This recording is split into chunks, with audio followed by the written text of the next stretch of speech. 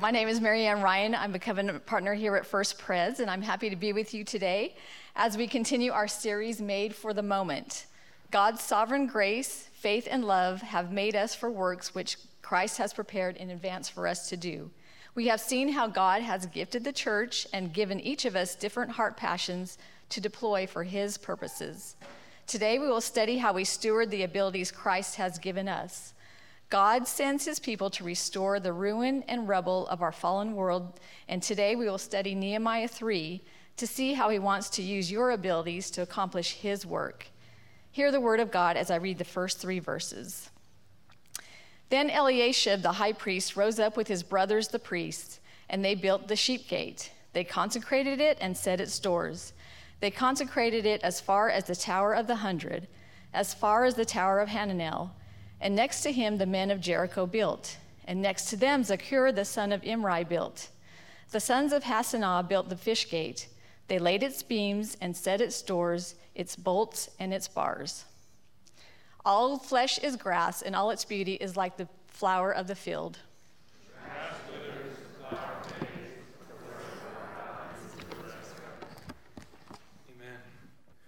Thank you. I want to begin by saying I'm glad in this service I did not have to read the verses with those names.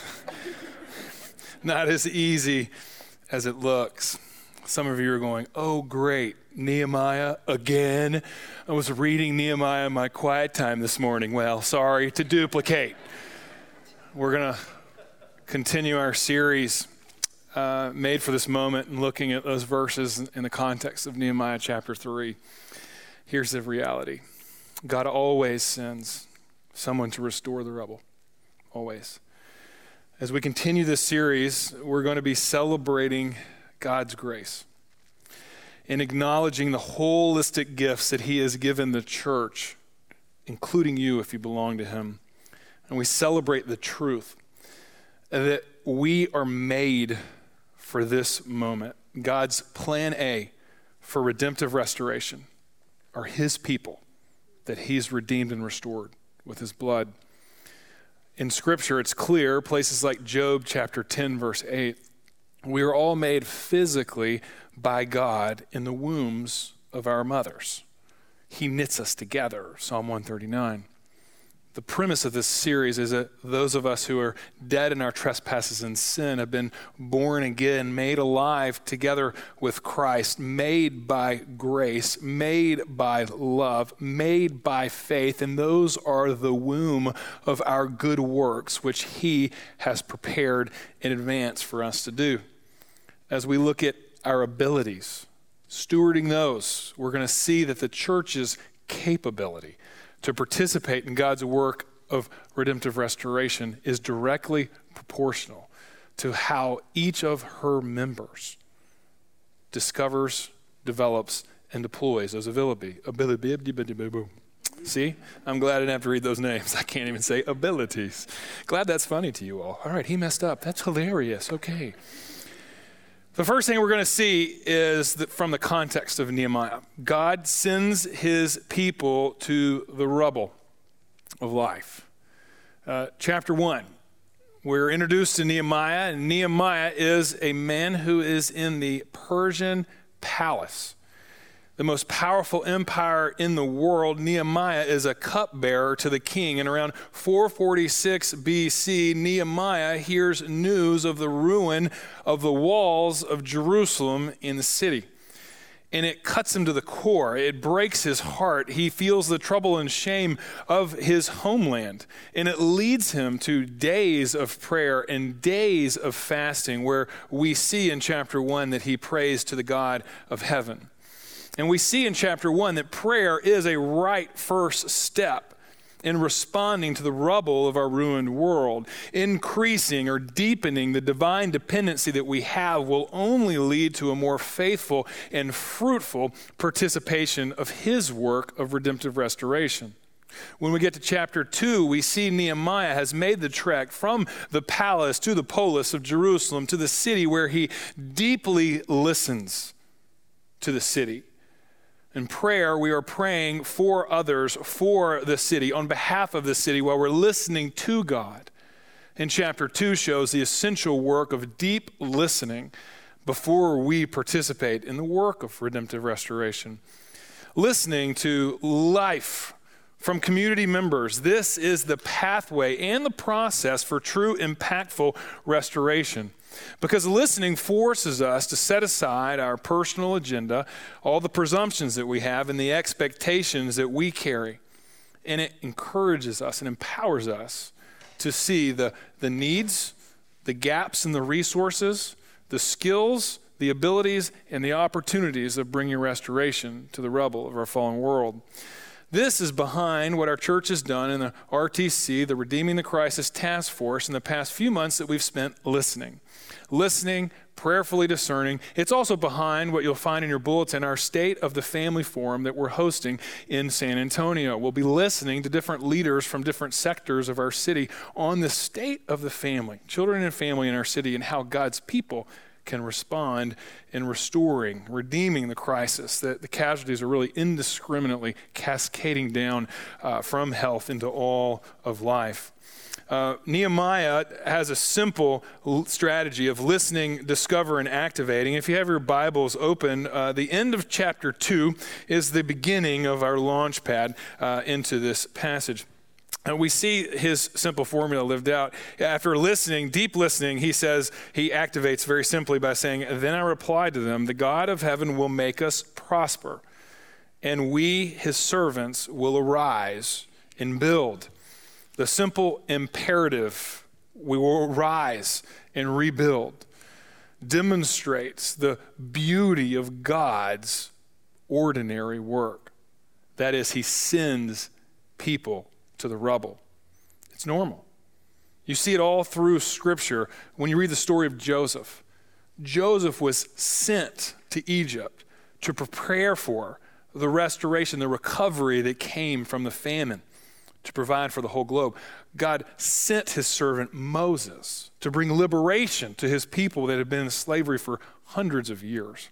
God sent Naomi to Ruth, a widow and a foreigner, so that she could find restoration individually and renewal in Bethlehem through meeting her kinsman redeemer Boaz, and then even through that, God's redemptive plan moving forward through their lineage. God wants to use the church at this time, in this moment, to send us to the rubble, the casualties that we see, in the same way that God sent Esther to the palace of King Artaxerxes for such a time as this. So now, we believe that it's our time as God's people, as he continues his work of redemptive restoration.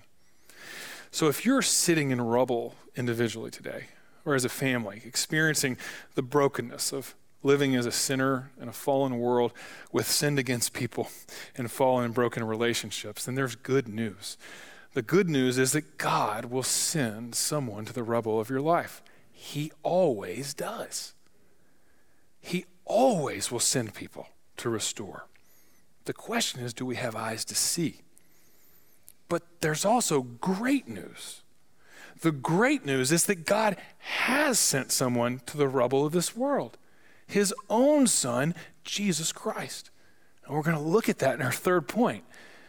But right now we're going to focus on today's news, that as Christ is sent to restore, redeem, and renew us, God uses his restored, redeemed, and renewed people to be restorers, redeemers, and renewers of the rubble of our fallen world.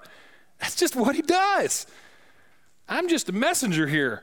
If you got a problem with God's plan A to use his people for his purposes in this world, don't talk to me, talk to him. But for some reason, he wants to use you. That's what he's always done. It's the second thing we see, that God sends his people to rebuild the rubble. And you might disqualify yourself. Mitchell, you don't know me. I don't have much to offer. You don't know me. My circumstances are real difficult. Well, here's what I do know. No matter how broken you are, how sinful you've acted in your life, God's redemption is greater. His grace is greater. It moves beyond our circumstances and our struggles and uses us to strengthen the circumstances and struggles that we find ourselves in. God does this, and he gives all of us different abilities to participate in rebuilding the rubble. And an ability is something you naturally do well. An ability is a skill that you have or a talent that you are proficient in. And abilities that are used for the glory of God are those that we put in the hands of God and trust the power of the Spirit of God to join in what Paul calls the church to do in 1 Corinthians 10:31, to live all of life for the glory of God. And so it's imperative that we discover the abilities that God has given us. This is why we offer the SHAPE test for our congregation, desiring that we understand not only our spiritual gift and our heart passions, but the different abilities that God has given us, whether that's in our vocation or our experience, maybe in our education, or just special talents or skills that we have. The grace of God really compels us to search out the divine design of God for our own life and questioning what abilities that he has given us to restore and redeem, to rebuild the rubble. Now, Jerusalem, it was in ruins. You can read about the devastation of Jerusalem in Lamentations, chapter 1 and 2, and other places in Scripture. The casualties of the rebellion of God's people led to a devastated city. The walls were gone, the temple was destroyed, the people were scattered. And God sent Nehemiah, his servant, to work with his people there to organize an amazing work of restoration and rebuilding the wall. And God's hand, we just read this in verse 20 of chapter 2. It's a theme in the second chapter of this book. God's good hand was on the purposes of redemptive restoration that he called Nehemiah to.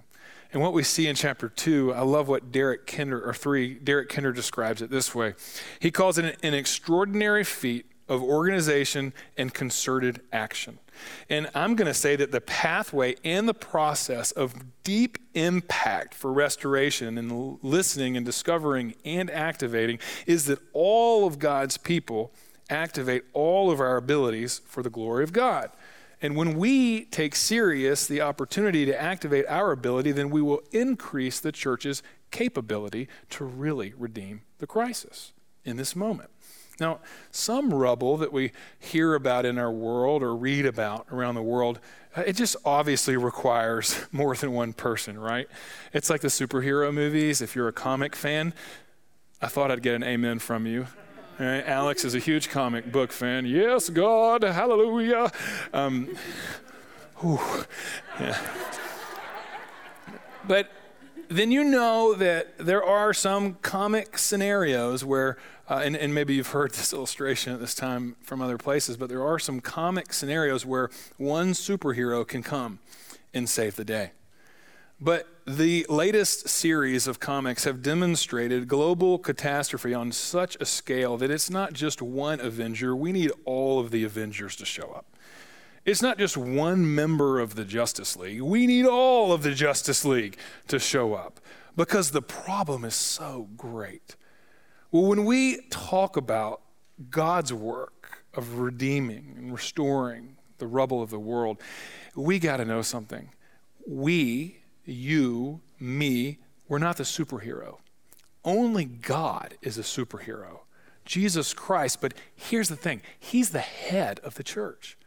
And his body actually does his superhero work of redeeming and restoring in this world. Do you believe that? It's just what the Bible teaches. When we take our abilities and put them in the hands of the living God and trust the power of his Holy Spirit, then he does extraordinary things, increasing the ability, the capability of his body. Now, he does this all the time. You know, let me ask you a question. Do you know the first time in Scripture it is said that someone is filled with the Holy Spirit? Most people think of Acts 2 and Pentecost, but it's actually Exodus chapter 31. And you know who the first people that are filled with the Holy Spirit were? Men who were skilled craftsmen, people that could work with wood, work with gold, work with fabric. And they were filled with the Holy Spirit for what end? They had these abilities that God, they were just ordinary. And he made them extraordinary to build his tabernacle so that his glory could again dwell with his people. Extraordinary use of ordinary abilities when we trust the Holy Spirit with what we have. If you go further in Scripture, not only is it our abilities extraordinarily used for God's glory to dwell on earth, but also to further his work of redemptive history. You know, redemptive history could not have gone forward without the ability, the skills of real estate agents. Did you know that? You might think that's a little weird, but I'll challenge you to read Ruth chapter 4. In Ruth 4, after Ruth and Boaz meet, wow, it gets hot on the threshing floor. But they can't move into marriage and relationship without the proper real estate process for Bethlehem. And people who were skilled in real estate and they had the ability to close this deal made it possible for Ruth and Boaz to get together, and through them came Obed, and through them Jesse, the father of David, and through them came Jesus Christ, all because of ordinary abilities and skills that were put in the hands of God, the design of God, and used by God to further the redemptive historical purposes of God for all of history. That's a pretty big deal. And it just comes from a really small step of God's people trusting him with their abilities. And collective impact necessarily involves uniting God's people, all of our skills, all of our abilities with the idea of his redemptive historical plan, his purposes, and the resources to accomplish that aspirational vision. And his aspirational vision, the big goal of God, is seen in Revelation 21 and 22. It's the new heavens and the new earth. It's not old Jerusalem. It's the new city that will come down where there's no more sickness, sorrow, death, no more mourning. The old order has passed away, and behold, the new things are coming. No more tears. That's where we're headed. And the call of God's people is to live in an already reality, knowing that Jesus' work is accomplished. He has died, he has risen, he has ascended, and he has given different skills, gifts, and abilities to his people so that we might bring a part of his kingdom come, his will be done in our city as it is in heaven. We pray it every week, right? That's the plan. Nehemiah's aspirational vision was to rebuild the wall. And he did it with common and ordinary people. That's what this passage teaches us. It was Eliashib, a high priest. He rose up with his brothers. They rebuilt the sheep gate. And it's so powerful that they rebuilt the sheep gate first, because that was the door that they brought in the sacrifices to the city. I want you to hear me say this. Always at the center of God's people is the work of God's sacrifice, his provision. And that first gate, the 12 o'clock of Jerusalem walls being fixed, is significant because it begins to restore the lifeblood of God's people. But when you read chapter 3, you see that the accounts of restoration from the sheep gate over to the fish gate and then through, they were counterclockwise. If you know the way the walls of Jerusalem are set up and the representation of them. But the work, the organization, it goes like clockwork. It's unbelievable how organized it is. And we see the way the passage, if we had time to read all of it, if I didn't think half of you would fall asleep if we read it all right now, if you were looking for help napping later today, read chapter 3. Just kidding. God's word is so exciting, Sometimes Leviticus, beginning of 2 Chronicles, Nehemiah 3, you read it and you're just like, oh, thank you, Jesus. Rest in the Lord, But you see how it all fits together.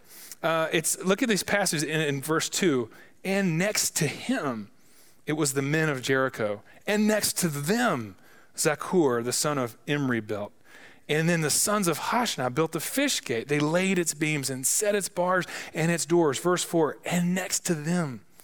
And the phrases next to him, next to them, after him, it unites this passage.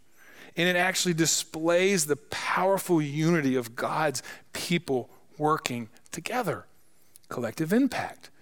But we have to note the diversity of participants in the passage. There are men, high priests and his brothers. There are women. There are priests. There are parishioners. There are merchants. There are locals. There are people who are non-residents. There are government officials. There are average citizens. Everybody has a role. And some people say, well, my role's not that great, Mitchell. I don't know what my ability could do. There's something in here for you too. Look down at verse 14. For all of us who don't feel like I have an important role, look at Malchizedek. God bless you. No, that's his name. The son of Rechab, the ruler of the district of Beth Hatcherim, he repaired the dung gate. You say, well, my role can't be that important. Well, somebody's got to repair the dung gate. If the sheep gate is where they brought in the sheep for sacrifices, then what's the dung gate? That's right. It's where they took out things that polluted, non-spiritual things. But everybody's got to do it. Without the dung gate being repaired, the wall is not complete. The work of restoring the rubble is not done. The security that a wall offers isn't even secure. It can't even serve its purpose. All of us have a role in using our abilities. Our capability as a church is dependent on us finding our highest and best role for God's work of redeeming the rubble. Now, you've never heard of Lester, unless you have the same Nextdoor app that I have, but Lester is a collie mutt that is up for adoption. And if you're interested in a collie mutt to adopt, then I got a neighbor that would like to give you Lester. There's a link on the post that takes to the city data on the adoption of our four-legged furry friends during the time of COVID. It's really remarkable that the adoption of animals from shelters is almost 91%. That's significant for a city to care for its animals, and it's something to celebrate. But we also have something to lament. Today is Stand Sunday. You heard us pray about it earlier. Stand Sunday is the Sunday where we stand with Christ, stand with the church on behalf of children who haven't been adopted, and they're in the foster care system. And we as a society are far greater at adopting four-legged furry friends than we are children creating in God's image. 30,000 children are in the foster care system in Bexar County. Well, maybe that's Texas, in where we live. 500,000 children are in the foster care system, not being adopted across our country. And you might say, Mitchell, I don't have the resources to adopt your neighbor's dog, Lester, and I sure don't have the capacity or the capability to participating in foster and adopting children. That's not my call.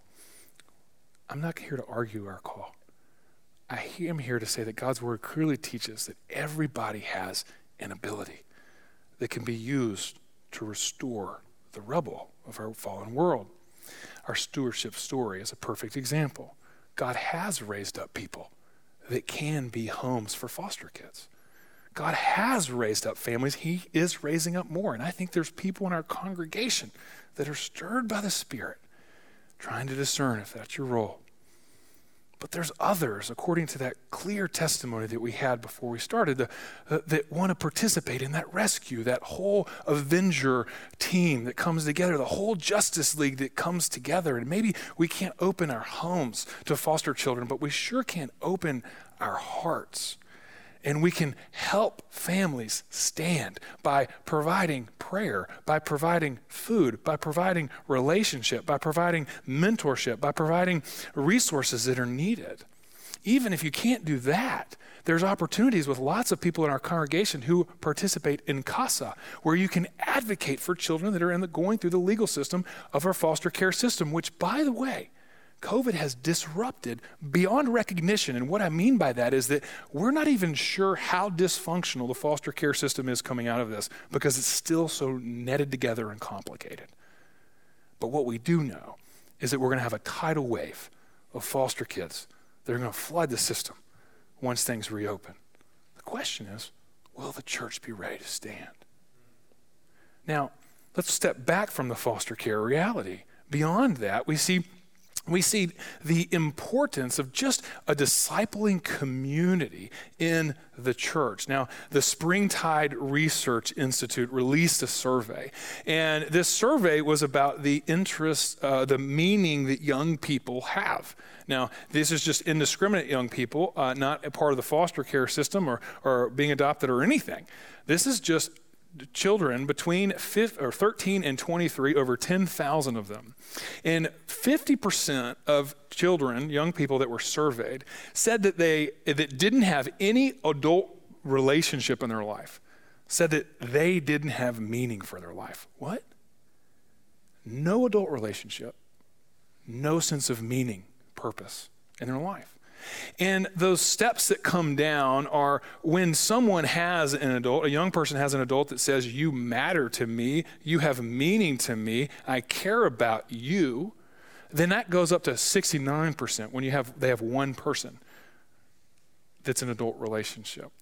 And it grows exponentially. 2 people, 85%, 91% is 3 or more. Here's the point. This Common Grace data points to a core reality of the people of God, that the divine design that he has for us is that we are in relationship with one another, discipling, caring, sharing meaning and hope, and that should be manifest in fruitful ways from our youngest among us, the children. We really should have a waiting list for volunteers in the children's ministry, youth ministry, mentoring for young adults, just to be available, to reach out, and to be in relationship, to speak meaning and hope and truth. That's just normal discipleship. I know I wouldn't be here. And the point of this is everybody here, just keeping it simple on the relationship level, everybody here has an ability that you can use to step out of yourself and into God's design. You can lift a brick and put it on the wall. You can push a wheelbarrow so that we can be restorers of rubble together. Everybody can, whether you are good at spreadsheets or whether you clean teeth, all of us are unique in understanding God's aspirational vision to be agents of redemption, ministers of reconciliation, ministers of Christ, priesthood of believers. Then we will rightly discover our abilities so that they can be developed and deployed for the restorative work of our King. This takes us to our third and final point. Not only does God send his people to the rubble of the world, and God uses his people to restore the rubble of the world, but God himself came to redeem and restore the world. It's very tempting for us to look at Nehemiah and say, wow, what a great leader. Be like Nehemiah. Wow, what a great example. Let's be like the people of Jerusalem. All right, here's the game plan. Ready, break. Let's go get them. That's not the way God's word works. Nehemiah, he was a servant in the palace of the most powerful empire of the world of the day, in Persia. And he went and was sent to Jerusalem, ended up being governor, but he was a servant of God's work. And his life actually points to the greater servant and the one who had greater authority that came to redeem and restore. Jesus Christ was in the form of God. He was in the throne room of heaven, the palace of the King of Kings. And he didn't consider equality with God something to be grasped, but he made himself nothing. He took the form of a servant. He became obedient to death, even death on a cross. And Nehemiah, the leader of restorer, points to the ultimate leader, who was the servant of all. And I love the technicalities of this passage. If you look in verse 3, when the sons of Hashabiah built the fish gate, it says they laid its beams. They set its doors. They bolted in the bolts, and they locked the bars. Security. And the power of the passage is this picture of restoration that we all long for. We all long for that door. And Jesus comes and he says, I am the door of the sheep. I am the gate. No one comes to the Father but through me. Knock and the door will be open. Seek and you'll find. He came, and the bolts that were set and the bar that was locked speaks of this security and stability that we all long for. And friends, we spend so much time and money on the security systems of our world, and the beautiful invitation of the gospel is that we have more security than we need in the person and work of Jesus Christ. Our union with him, there is nothing that can separate us from the love of God in Christ. No height, nor depth, nor angels, nor demons. Nothing in all creation can take you from the hand of your heavenly Father. You are secure in Christ. No matter how rageful the storm gets or how uncertain our present becomes, we can be certain of the secure bolting and fasting of the bar of God's love that is sealed in Jesus Christ. That's the truth. This passage points to him. Mitchell, how can I know that? The beams that were laid to set the door. In verse 3 and verse 6 and other verses point to a greater beam that was laid on Christ. The beam of the cross, that it was laid on him for your sin and mine. Christ carried the cross to Calvary and then carried your sin so that you can be redeemed and restored. Friends, the redemptive historical narrative is centered. The climax is not Nehemiah finishing the wall in 52 days. We read about that in chapter 6.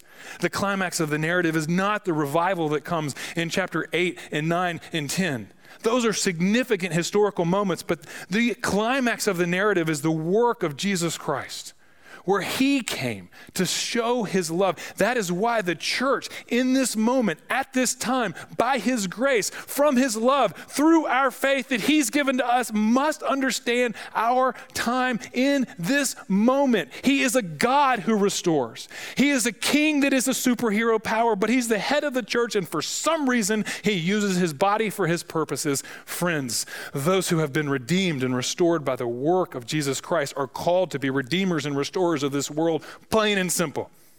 The question is, will we have faith to follow?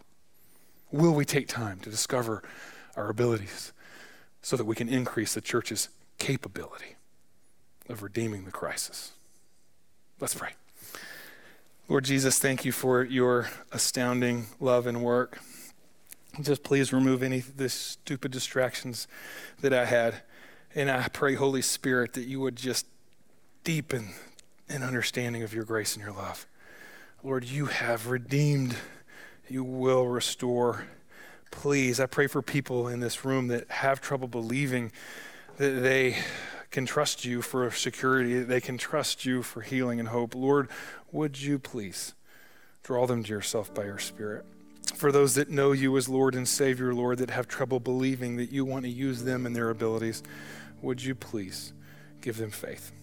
Help us all to take our abilities and lay them at the foot of your cross, trusting your Holy Spirit to take our ordinary things to use in extraordinary ways. And Jesus, we pray that you would increase the capability of your church at this time, in this moment. We want to stand with you. We want to stand for you. And we can only stand by your grace and your mercy. We pray all this in Jesus' name. Amen.